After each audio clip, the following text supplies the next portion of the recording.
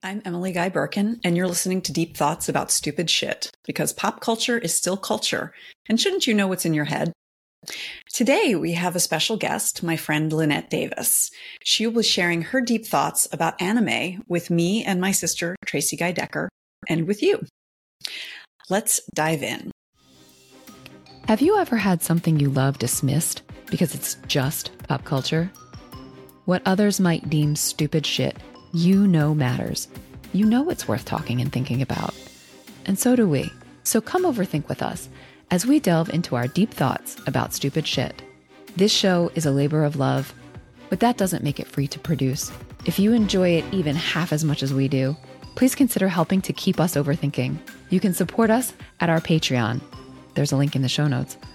Or leave a positive review so others can find us. And of course, share the show with your people.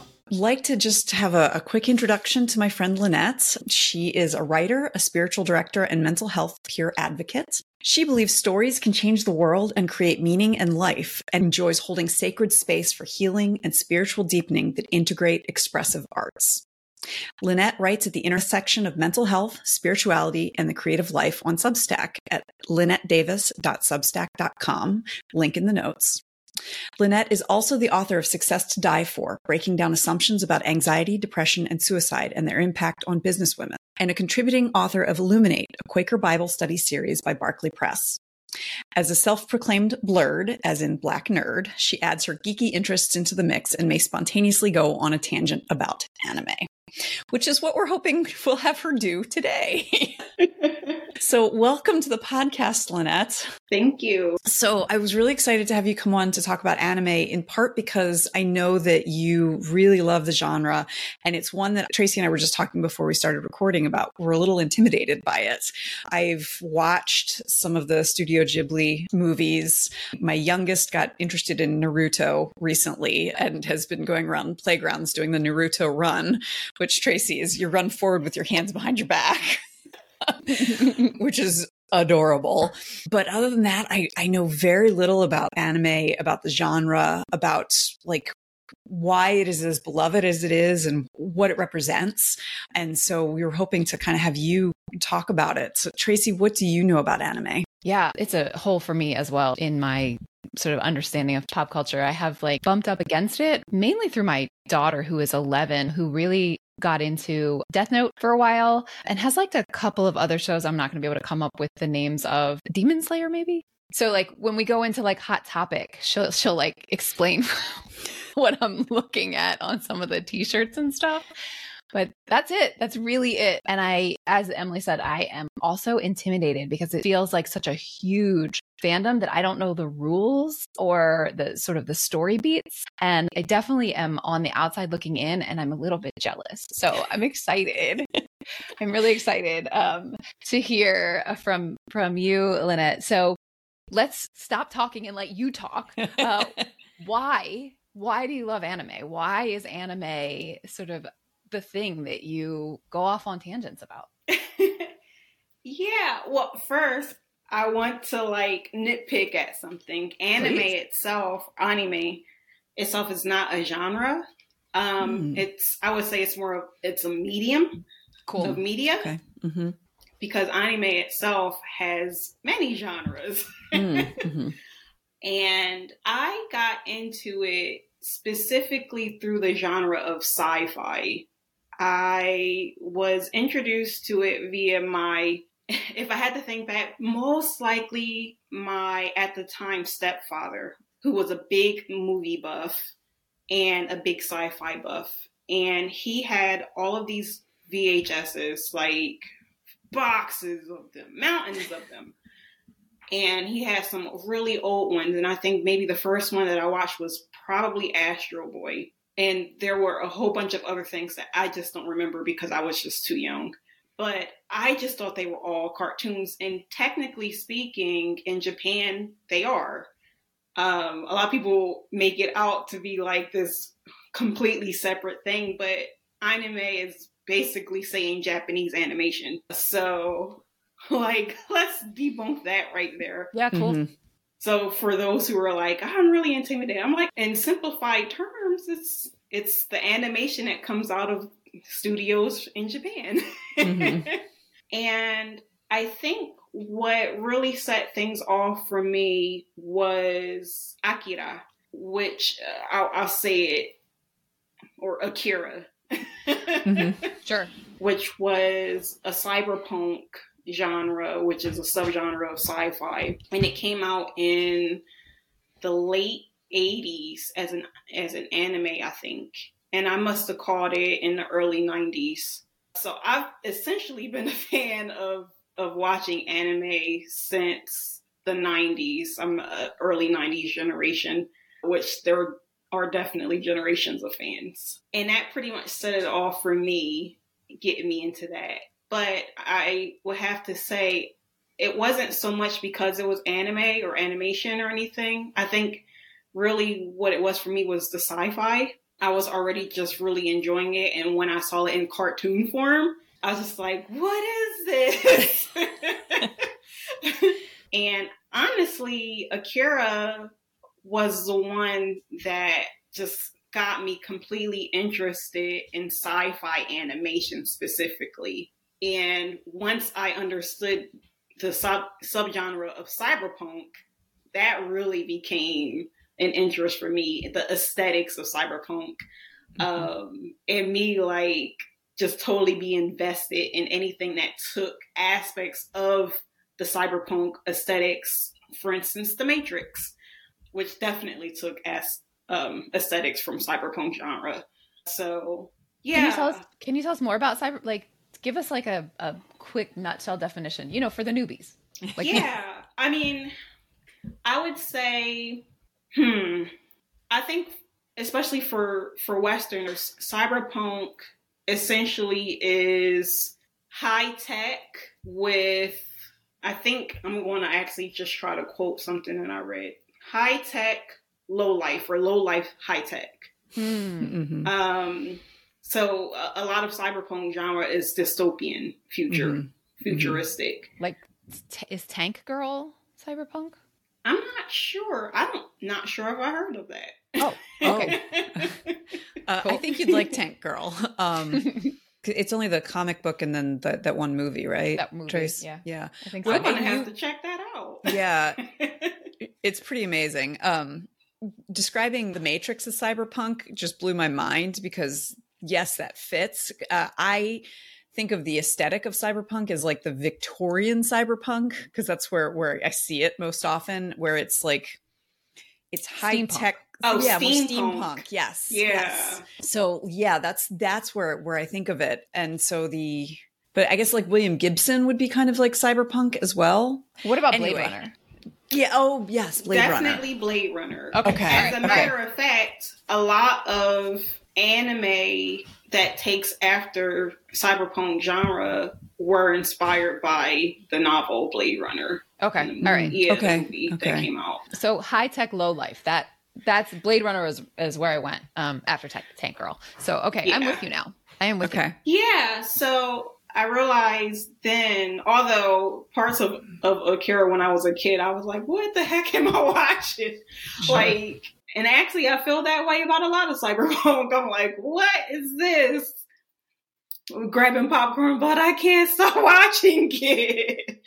I think for me, I grew a love for that genre because a lot of the very first anime that I really loved, which was Akira, Ghost in the Shell. One of the anime I was going to bring up was Psycho Pass, and a newer one that is definitely cyberpunk, and I loved it, was Akudama, which I thought was just great. Yeah, I really got into specific genres, whereas I think with a lot of anime fans, especially the new ones that are coming in, they tend to like what you were kind of talking about with Naruto, and I forgot what was the other one that you just said, which are all shonen, which is basically boys, like a boy genre. It's usually action and very popular, and that's what's making anime, in my opinion, very popular mainstream.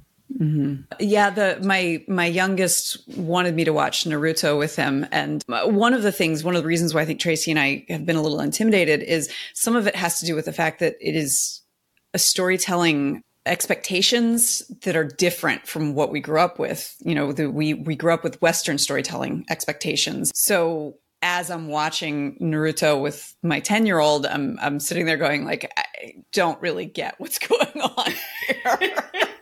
And I think some of that has to do with it. There's a difference in what an audience is going to expect from a story structure. If you grew up with Western story structures, Western ideas of what constitutes conflict, ideas of, you know, what you spend time on in a story. And so kind of getting past that feeling of difference, I think can be part of what can be a little difficult for Western audiences to get into. But then there's, with Naruto, I know what my son really loved about it was something that was very universal. It was a story of this boy who's an underdog and coming into his own powers and learning to have friends and all of those things, which are very, very universal. So even as the story beats were a little weird for me, where I was sitting there going like, what am I watching? What's going on? Why are we watching this? There were aspects of it where I could tell, oh, I understand why my kid loves this and is running with his arms behind him whenever he's on the playground. I'm laughing so hard at that. I'm like, wow, a new generation of Naruto runners.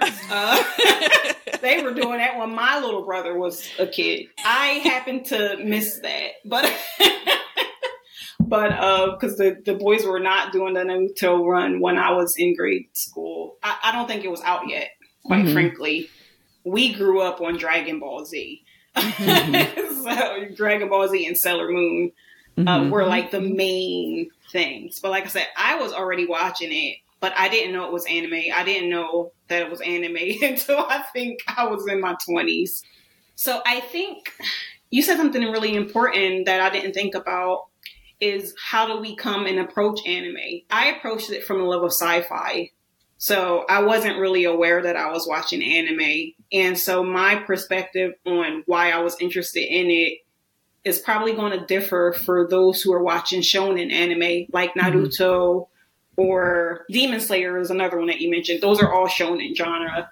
And I would say the inside joke is a lot of those fairy tale, Bleach and all of that. It has this theme of the power of love and friendship will save the day.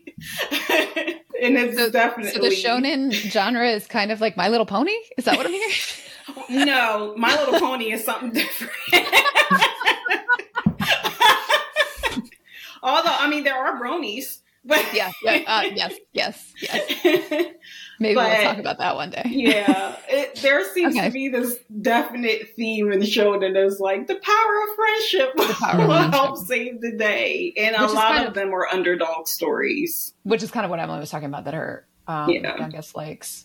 So you named shonen genre as sort of like the boys. Is that in contradistinction? Are you sort of separating that from your the sci-fi and cyberpunk that you were drawn to? Were those less kind of male driven? I wouldn't say that they were less male driven. It's just those are the specific categories that those anime are labeled under. So Demon Slayer, Naruto, and the other ones that I mentioned, those are all classified as shonen. They are purposely marketed to a young boy audience.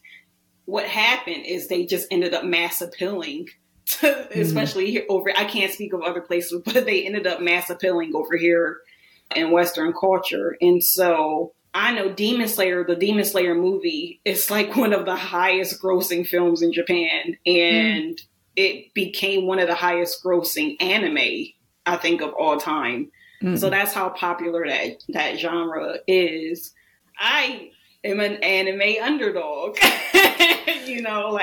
so a lot of the things that people are creating in the fandom realm that are like, you're a true fan. I'm like, yeah, I don't actually really watch that genre. So I don't really keep up with the things that are like really popular and what seem like, oh, are you an anime fan? Yeah, I've been watching anime before you were born, but I just didn't take to certain genres. Now I know about all those genres and I've watched a few episodes, but those aren't the things that I particularly like as much. Not because they're not good. It's just they're a little bit too continual for me. I'm like, yeah. Too continual. Say more about that. Yeah, like a lot of them are manga, and like their manga are still ongoing. It's like 50,000 episodes. And I'm like, I need a strong start and a strong end. You're dragging it. And a lot of them have a lot of fillers episodes. So like right now, because they created a live action on Netflix, One Piece, which was a very popular anime when I would say I would say around my brother, who is about 4 years younger than me, when he was coming up in high school, that was very, very popular.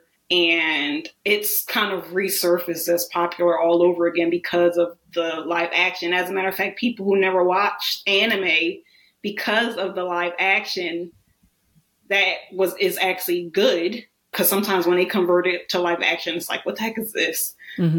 Like Avatar, for instance. Yes. But apparently they did that one good. It's bringing in new anime fans. So that's a really interesting moment that you're pointing to your nitpick point where you corrected us in the beginning that it's a medium. It's not actually a genre. So yeah. So when we make a live action of something that had been in an anime or had been manga, which is, just to make sure that I have this right, manga is Japanese comic books. Yes. Yeah, so graphic novels, but from Japan specifically. Yeah. And that's the same as anime. It's a medium, not a genre. Correct. Yeah. So that when we take it from manga to anime, we're moving it from one medium to a related but different medium. And when we take it from anime to a live action, again, that happens. So it's the same story, but different medium. Yeah. And sometimes they switch it up. So yeah, a little bit. Like sometimes they stick to the script and sometimes they don't. Right. Like any adaptation. Yeah. Yeah, that makes sense. That makes a lot of sense. Well, and that's interesting what you're saying about how you need to have a distinct beginning, middle, and end. Tracy and I have talked before about how, we are a bit commitment phobic about things that just keep going. I am not a fan of the Marvel Cinematic Universe because the number of films is too much. And my feeling is if you can't tell a story in 10 hours or less, then I'm not interested. But that's interesting to me. It seems like a cultural aspect of different media. Our last episode that we recorded was about the X-Files. And I was talking about how when it was airing and I was a huge fan, I went against the grain. I did not like the mythology episodes. And I think it was in part because even as like a teenager, young 20-something, I had this understanding that the mythology episodes weren't going to add up to much of anything because of the way American television works. Like you just keep trying to get more seasons to squeeze all the juice out of the lemon that you can. And so you often end up with a final season that makes no sense. Whereas in Europe, England specifically, like they will have, this is the story. It's going to be told in 6 episodes and then we're done instead of keep trying to come back for more. And so it sounds like in Japan, within the medium of anime or even manga, it sounds like there is another cultural expectation. Like, it's okay to have filler. It's okay to just keep something going and going and going because fans love it, which is also, again, different a little bit from how Americans handle their favorite franchises. And so I'm just wondering, is that something that you've noticed? Is there a different expectation for how these things continue? Is it a little bit like how like Batman can have a beginning, middle, and end story, but the character will always continue? Or is it more like the X-Files where they're like, well, the mythology doesn't make any sense anymore, but just keep going, just keep going. Yeah, I think it depends. It depends on perhaps the studio that's developing the anime and also the writers and what they want to do with it. There have been instances where writers and mangaka, because a lot of them start as mangas, mangaka are the people that create the manga, where they burn out, and some of them have died or gotten really ill trying to keep up with the demands of the industry. Mm-hmm. So, and I know quite a few really popular artists that I've heard or read about that have had severe mental health issues because of that.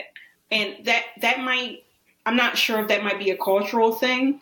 I don't pretend that I know a lot about Japanese culture, although spending a year in Hawaii, I got really acquainted with Japanese culture. But I won't pretend that I'm an expert on that because I watch anime. Like, I am not an expert on Japanese culture. I happen to just be a fan of an aspect that comes out of Japanese culture.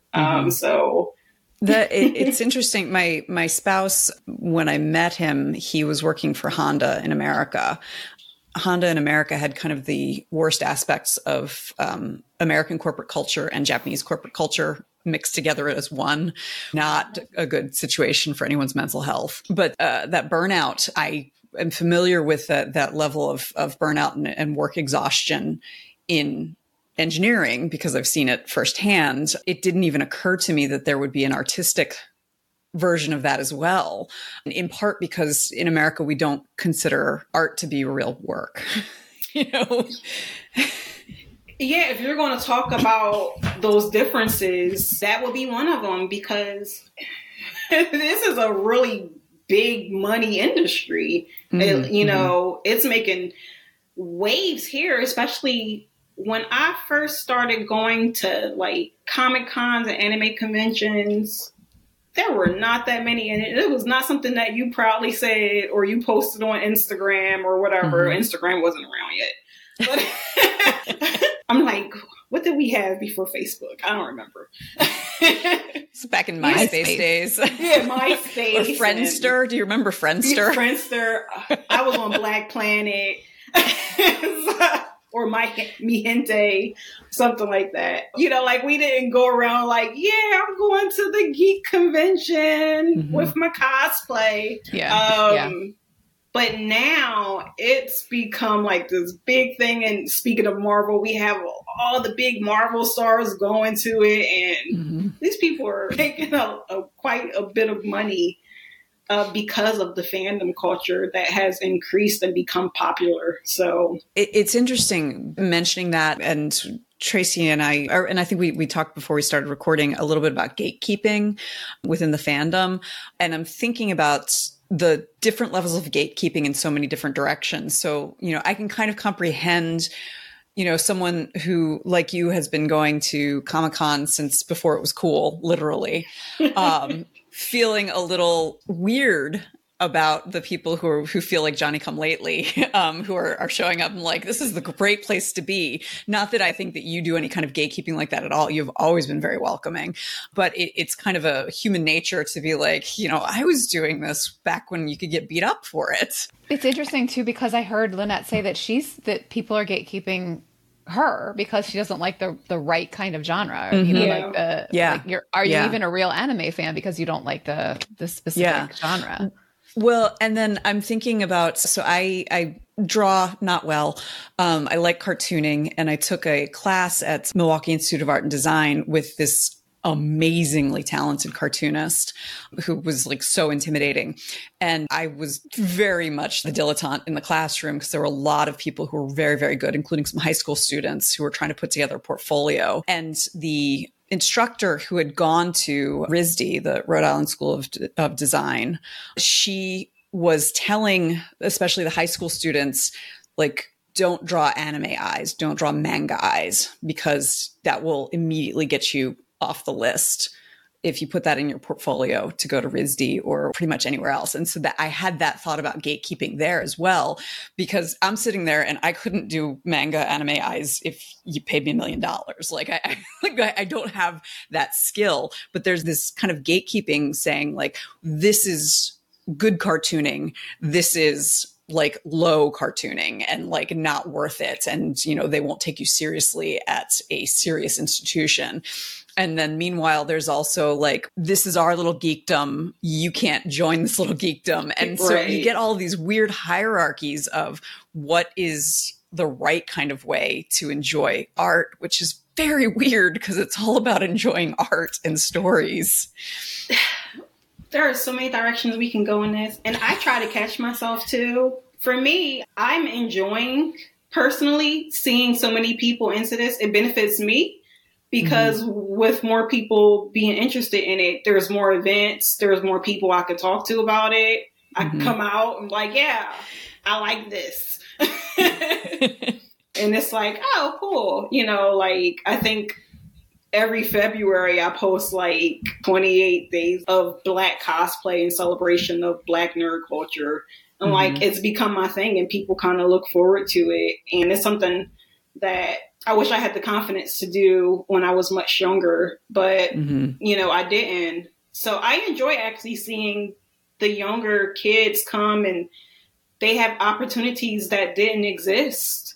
Like they can make a career out of their love and their fandom, which is really awesome to me, you know, and a lot of us who maybe were like, oh yeah, that's never going to happen. Like now we're going, sometimes we can look up to the kids too, you know, like I'm totally interested in creating an animation series now. That's something I never thought that I would be interested in doing. It's something that I never thought I would actually attempt to do. But because the fandom has grown and it has diversified, I'm like, I don't know, I might actually be able to do this and do this in a way that I really want to. So I try to catch myself. I mean, I get annoyed sometimes, but I don't know, it might be like a reverse gatekeeping thing because people are talking about stuff and, you know, like I'll have a moment where I'm like, gasp, you haven't heard of this? Or they're like, remember this old one? Or, you know, they'll talk about certain genre and I'm like, what is that? Or that's dumb. And I'm like, this is actually really good storytelling. Or, you know, but it's not so much a gatekeeping thing for me. It's kind of like, are you not seeing this? This is brilliant. Like, you know, so it's more like that too. I do try to catch myself because when I first came into anime, actually, you know what? I didn't have that much problem with gatekeeping. I was actually, yeah, I think I was like one of the only girls in my circle. And I think then the guys were just kind of like, yeah, she's cool. She's with us. And especially back then mecha, I would say, because mecha genre really came out in like the 60s. That's like all your robot and, you know, so Transformers kind of spinned off of that when that came out, and Gundam, big, oh my gosh, Gundam verse. It's like this big thing and a huge fandom. Actually, that's where I saw a lot of gatekeeping when I was first coming into it. But I think that anime fandom gatekeeping is not that far or different from Star Trek or Star Wars gatekeeping, to be honest. That sounds right to me based on just what you've shared here and thinking about like growing up as a science fiction fan, even as like a white Jewish girl kid, you know, like it was like you say, it was not a thing that I like shared openly, you know? I mean, I wasn't going to conventions, but I totally would have. Like, if Dad took us to one, remember? He did. I feel like he did, yeah. Yeah. And like, but I didn't tell people about that. Yeah. It was like not a thing that I shared. And it was actually kind of a thing that like, I mean, I loved it, but it was something I felt like I needed to keep secret in order for my street cred, or I don't know. That's not how I thought about it, but you know what I mean. I do. And that's what I'm hearing you say, right? Like that it was a thing that you loved, but you had to kind of keep close to the chest unless you knew you were safe with other fans, which is different than gatekeeping. Because the gatekeeping, right, is when the other fans are like, well, you're not a real fan because you're not like me. But this is more like that social pressure that if you're different, then you're not cool. And I'm really curious to hear what you both think about this, because what's occurring to me as the three of us are talking is that part of the problem for us, specifically the three of us, is that science fiction has been coded as male. Science fiction is a thing for boys. And so the three of us that we liked it, we were like, that's not supposed to be for you. And I'm wondering if you two are also feeling that, because that's where I'm like, I think when you said, Lynette, that you were often like the only girl in the circle, you know, in the circle of friends watching the anime, I was like, right, because it's not coded for us. How does that land? Yeah. That sounds about right. Like, I think that was one of the reasons why I didn't talk about my love of sci-fi. And like I said, it was my stepfather that introduced me to sci-fi. I don't know, like, it's something that I embrace now, but I was always called and considered weird, and I was always a geek. So even though I was trying to have some street cred, it was already a done deal. I was just not.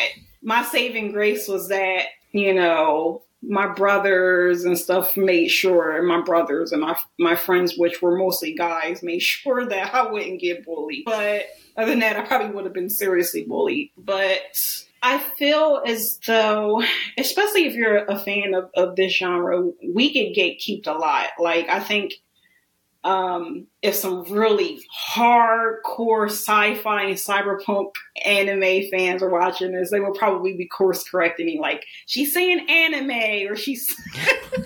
And I'm like, I said anime in the beginning, but... You did. You did. We have receipts. It's in the recording.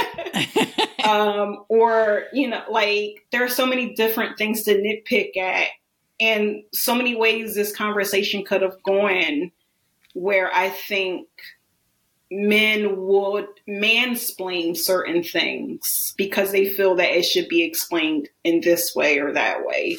And I feel that with sci-fi, there was a lot of that. So, yeah, I mean, I feel like maybe it was that way. As a matter of fact, in seminary, I took a class literally called Theology and Sci-Fi. It was like my favorite class. That sounds fantastic. I love that class. When I saw that, I was like, yes. I don't care if it has nothing to do with my degree. I'm taking that class. And I'm still like, yeah, how do I incorporate that into my ministry work? But anyway, one of the things I noted, first of all, I was pleasantly surprised of how many women were in the class. It was actually a very fair amount of different genders and gender identities in that class, which I loved. But one of the things we were talking about was what's considered sci-fi, where does sci-fi start and fantasy in, or where does fantasy end? And we brought up Frankenstein, and originally, you know, it was kind of classified like, yeah, this is sci-fi, but then it was like, oh, wait, a woman wrote this. No, it's fantasy, you know, and it's just like, oh, wait a minute.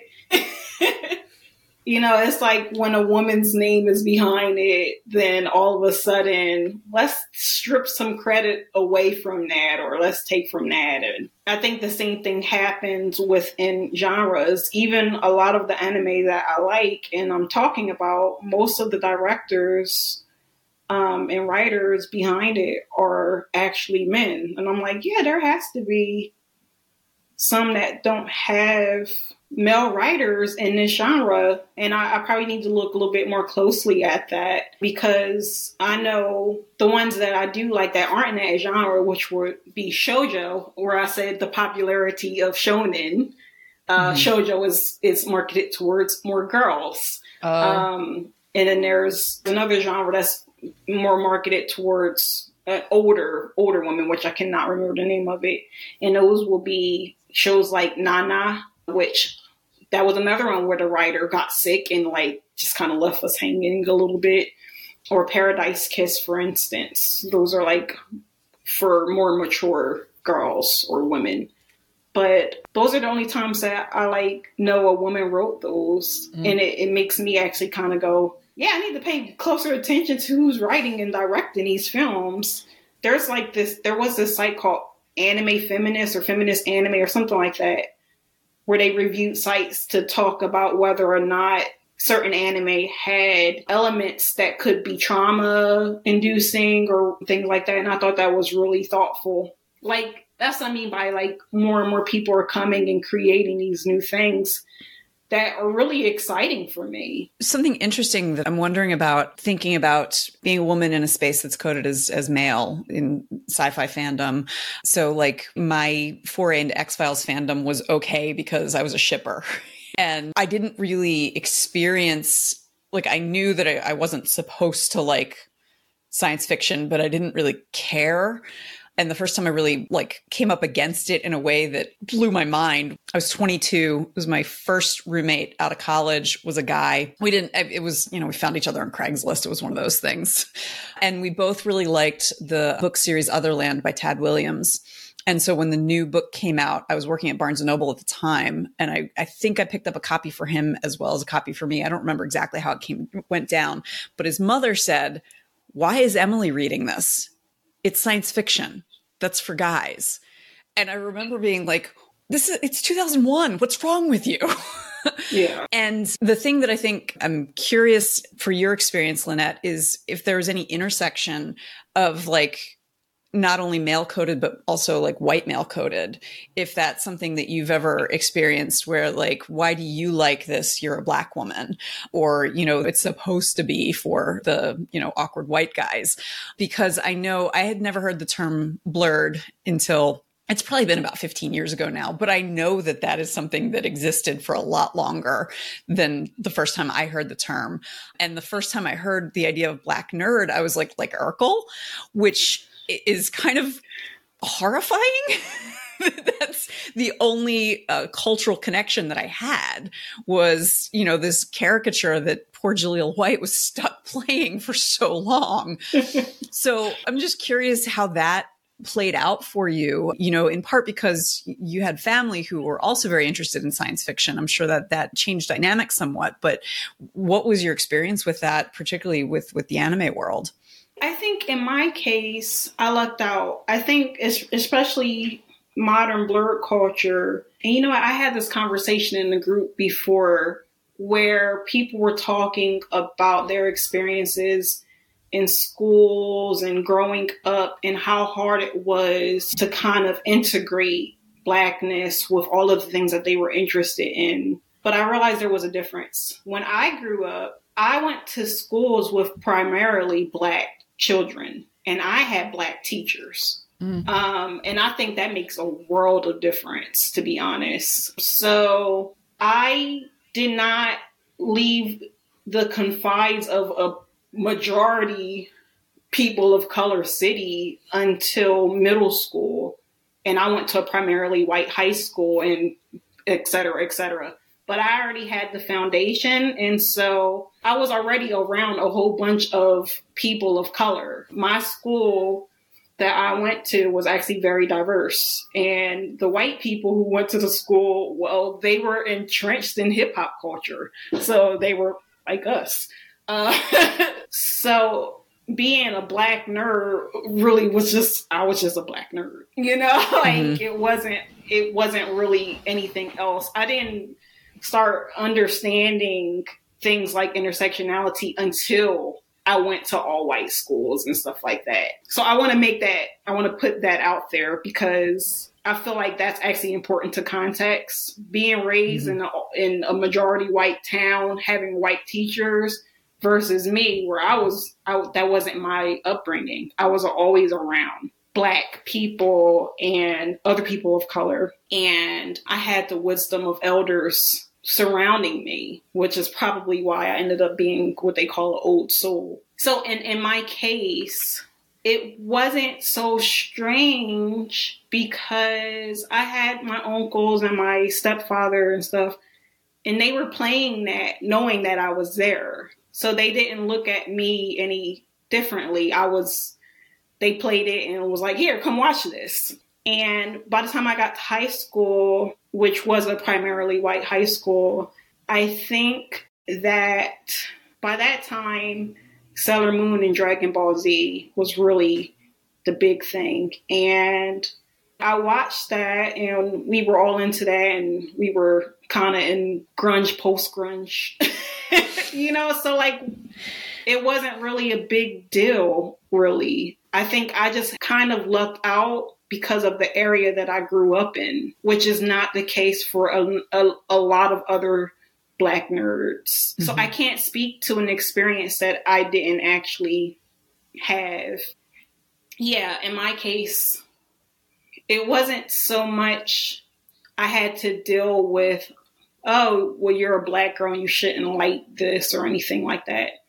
I was fully embraced within my circle. It was more like you just didn't want to be a geek, you know, like yeah. it didn't matter. Like you just didn't want to be a geek, but you know, I wasn't going around like throwing up Star Trek signs or anything like that, you know, which I was watching all that, you know, I was watching, I was watching the original series reruns, and I was Next Generation. Yep. Same. Yep. So yeah, like within my family and stuff, I was just the weird, geeky, bookwormy Lynette. So I don't think I paid that much attention to how does this reflect in the rest of culture. I did not become aware of the dynamics of, wait, there's some sexism and everything like that going on until college. Yeah. That's when that kicked in for me. So I'm not sure if I answered your question. You did actually. I think it speaks to how important it is to have just open and welcoming communities and the ability to see yourself reflected in so many different ways, and see people who are not like you reflected in so many different ways. Like that's one of the concerns that I have with where we are and where my sons are going to school. You know, it is majority white, and the teachers are majority white. And that's something like I want them to have the experience of knowing that not everybody looks like them, and that there are stories being told about people who are very different from them. And so, you know, it's a blessing that usually only white boys get. Yeah. And white girls too, but just that, you know, you get to see like, oh, I can choose to be anything because there's so many different ways to be.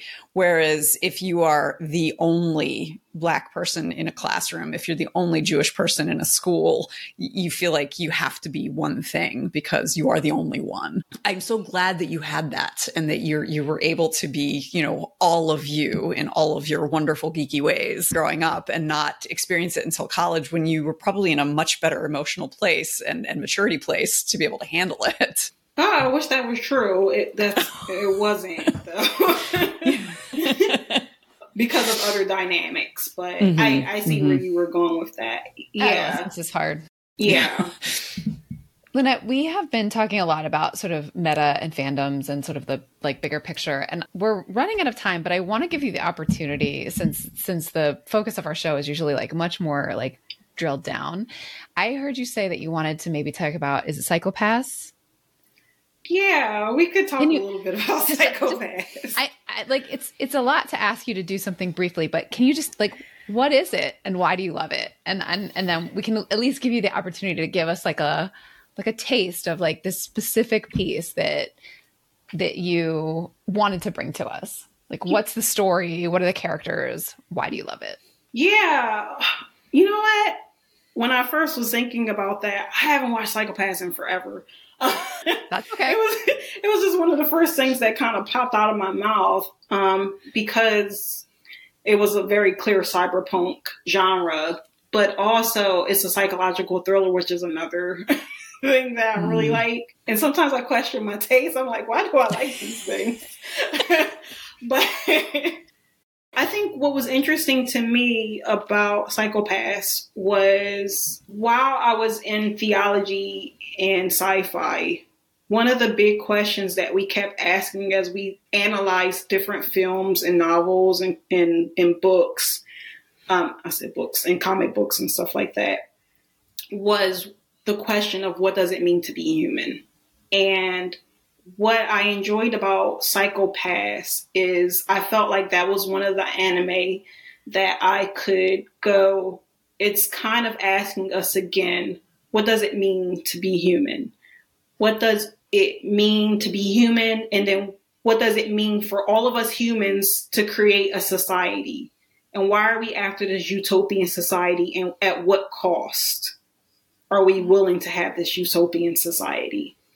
And in Psycho-Pass, it's a psychological thriller because it's actually a very gruesome anime, especially, and I didn't complete all of the movies and everything, so I need to like make my way back to it because they just had a movie come out in May and I haven't watched it yet. But the premise of it is there is this system that pretty much guides society. It's called the civil system. And it pretty much is like this omnipresent system that is constantly monitoring our brain input, and whether or not we reach a certain score or have a certain color hue is what determines what our life will be, or whether or not we will be killed in the name of trying to make sure that everybody is positively happy in this society, or sent to a rehab center where you can learn to be happy again. And I was just like, oh my gosh, this is a society that's controlled by a system, and it makes decisions on your life based off of whether or not you have a high potentiality, I suppose, to commit crime. And the system is essentially there to judge everybody. And I think it goes more into that with season 2, whether or not the system deserves to be judged. But it's supposed to be objective and take out human subjectivity, hence democracy. There is no democracy because that's space in human subjectivity. And I thought that it was really good because it has that big overarching theme of what makes a utopian society. And in order to have it, what type of society are we going to create? Are we going to create a society that basically you are kind of puppets? And the question of who do we sacrifice for the greater good? You know, are you willing to sacrifice and get rid of or hide away certain populations of people in order for us to have this utopian, happy society? And that's the gist of what it was. In the background of it is a story of people who are these detectives who are supposed to uphold this system. And they're a 2-part team, essentially, of inspectors who are basically responsible for it. But mind you, in this society, you're supposed to remain happy. So if they're apprehending criminals who are actually doing crimes like murdering people and stuff, well, they don't want to touch that because that's too dirty for them. And so what they do is they create a team of these people called, basically they call them hounds, but I'm trying to remember the name of what they're called. Enforcers, who are latent criminals. To actually do the dirty work for them. And the whole system is really interesting because like one of the enforcers was deemed a latent criminal at 5. So at 5 years old, because the system deemed that they had the potential to become a criminal, locked them away at 5 years old, and they did not get much of a choice in life on what they could be. It was like either be in isolation because they had a 0 probability of being able to be reformed to be a citizen in society, or become an enforcer. There were so many themes in this anime that just pissed me off and also made me so interested. And I think probably because of the antagonist in the story, who happened to love dystopian literature in Shakespeare and actually quotes 1984 in the anime. And you see him constantly reading different dystopian literature, you know, so, you know, he's reading all of these philosophers and quoting them. So I'm like, this has to be good. You know, if you're going to bring all this philosophy into this. And it's just really interesting perspectives. It's like sometimes people, especially when it seems like here's this force for good, and here's this force for evil, and you want to go for that. But because the antagonist is doing such gruesome things and manipulating the system a certain way to make a point, it's like, I can't really side with you. So that's like me trying to like drum this down into like a really narrow thing. You sold me. I'm gonna check it out. I have to watch this now because that is all of my catnip right there. I think what I'm hearing that I think is really like the thing that's clicking for me is that this person, who also has this very rich spiritual life, like the idea that this piece of art that really asks deep questions about what is worthiness, like what is human worthiness, the fact that that appeals to you who also has this deep spiritual connection, like makes perfect sense to me. Like that really makes sense because like thinking about worthiness and what it means to be human, and like opportunities for redemption, like those are all beats that appeal to people who spend time in seminary. You know, like I never thought about it that way. As someone who spent time in a divinity school, like, yeah, makes total sense to me. So thank you. I'm glad you said that because I'm like, why do I like this? I see why. I had like as you were describing it, there were a bunch of things that kind of came up for me, like the Ursula K. Le Guin story, "Those Who Walk Away from Omelos," and gosh, a couple other things like where it's the same sort of like, at what price do we put social good? Like what price? Gattaca. Yeah. Oh, yeah. The Watchmen was the other one I was thinking, like, who watches The Watchmen? And, you know, so many of these different science fiction and speculative fiction that grapples with similar, well, even The Good Place. You know, it's an entirely objective view of how good or how worthy a person is, and how interesting it is to grapple with that really ugly truth within human nature. That's, you know, there is no such thing as unworthy. There's no such thing as worthy. It's all shades of gray. And yeah, I find that fascinating, and, you know, have loved those kinds of questions from all the way back when I was in high school and reading Crime and Punishment, you know, like reminds me of that as well. Like what makes a human being worthy? What makes a human being unworthy, capable of redemption and incapable of redemption, all of those questions. So yeah, this sounds phenomenal. It's on my to be watched list now. Yeah. I'm like, be forewarned. It is very gruesome. Cool. There are scenes of gruesomeness that the antagonist, he's trying to make a point about the lack of will of humanity.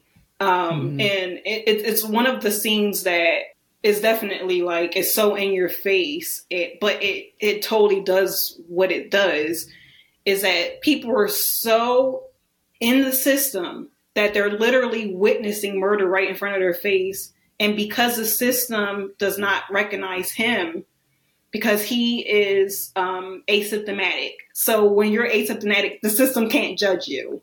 So to prove a point of this thoughtless system, there's this really gruesome scene of somebody getting murdered, and everybody's literally sitting there around watching it happen in shock, and they don't know what to do, and they don't want to get angry or emotional because then it will change the color of their hue, and then they will become criminals.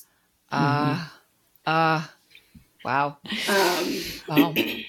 So this has been delightful. And we've taken a lot of your time already. So I'm going to try quickly to kind of recap what we talked about. Feel free to nuance or correct or add. But I'm going to start from the very beginning, which is that Emily and I were mistaken because anime is not a genre. It is a medium in which there are many genres. And I heard from you, Lynette, that your favorite is sci-fi, and within that, even cyberpunk, which tends to be a dystopian kind of sci-fi, high-tech, low life. I like it. And we talked about, we actually had pretty ranging conversation, right? So we talked about the ways that science fiction has been coded by gender, especially in the West, but it sounds like not just in the West, since there are specific genre coded by gender coming out of Japanese studios. We talked about the fact that manga, which is Japanese graphic novels or comic books, and anime are related, not the same, and how the stories kind of, they keep going like our lives, sometimes burning out the artists and writers creating them. And then we talked a little bit about the ways that sort of being the only changes things. Like the three of us share the fact that we were sort of a little secretive about being science fiction geeks when we were kids, that it sounds like maybe some of the younger kids, even girls, don't need to be quite as secretive, at least maybe not about anime, which is great. And your experience, Lynette, of growing up predominantly around Black folks with Black teachers allowed you to sort of unapologetically just be who you are, at least in that aspect of it, which is awesome. I wish that we all could have that for all of our children.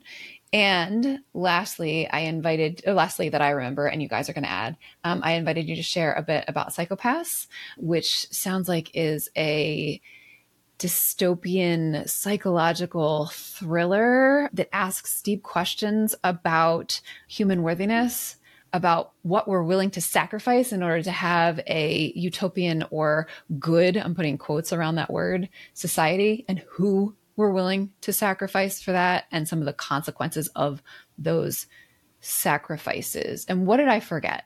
Well, we talked a little bit about gatekeeping in a way, and how that can affect someone's experience of a medium or genre or fandom, and the ways in which like gatekeeping kind of reflects a sort of snobbery. And there's different types of snobbery. You know, there's the Rhode Island Institute. Rhode Island School of Design. Yeah, where it's not going to allow people in who are drawing manga style snobbery. But then there's also the, oh, well, if you don't watch this, then you're not really a fan of anime, you know, and if you don't pronounce it correctly, you're not really a fan. So like there's all these different interlocking levels of snobbery of which seems to be like, I don't reject you. You don't reject me. I reject you. It feels like. Is there anything else that we missed, Lynette, that you would love to put an underline underneath of? Yeah, I mean, of course, I'm definitely like, yeah. I mean, if you're into sci-fi, even if you're not into anime, you know, if you're into sci-fi, at least check out the sci-fi anime. Right now, I would say Crunchyroll is probably one of the better places to get access to all of this. It used to be Funimation. I liked Funimation better. You can even find it on YouTube. Yeah, like to check out some of those. And, you know, if you're into the aesthetics of cyberpunk, then I would check that out. And, you know, I do want to mention something, because cyberpunk really started as a subgenre of sci-fi here in Western culture. I think for Japan, it actually derived out of punk rock culture more so than a sci-fi genre. So I wanted to make the distinction. That is fascinating. And thinking about how those two things would like affect each other, you know, like punk rock and science fiction is fascinating. Yeah. To think about. And we could go off on another hour-long discussion, I suspect. Are there any questions, Lynette, that you wish we had asked you? No, those are good questions. Okay. All right. So I want to give you the opportunity to share what we forgot to ask. Okay. Where can our listeners find you, Lynette? What's the best way for them to see all the different things that you're doing, order a copy of your fantastic book, any of those things? Where can they find you? Yeah, I would say my main hub, LynetteDavis.com. And that's going to link to my Substack and my book and everything else. Be forewarned, most of my stuff is mental health and spirituality. But I think even in my Substack newsletter, I put, you know, there's a subtle hint of blur. Yeah. And we will make sure to put the links in the show notes, folks. So if you can't remember, find the show notes and we will link to Lynette's website and Substack. Yes. So Tracy, I believe next time you are going to be hosting. What are we going to be talking about next time? Yes, it's my turn. And I am going to be sharing my deep thoughts about Fraggle Rock. Hey, down in Fraggle Rock. Well, thank you so much, Lynette. And I will see you next time, Tracy. Bye. Bye. Thank you. Thanks for listening. Our theme music is Professor Umlaut by Kevin MacLeod from Incompetech.com. Find full music credits in the show notes. Until next time, remember, pop culture is still culture. And shouldn't you know what's in your head?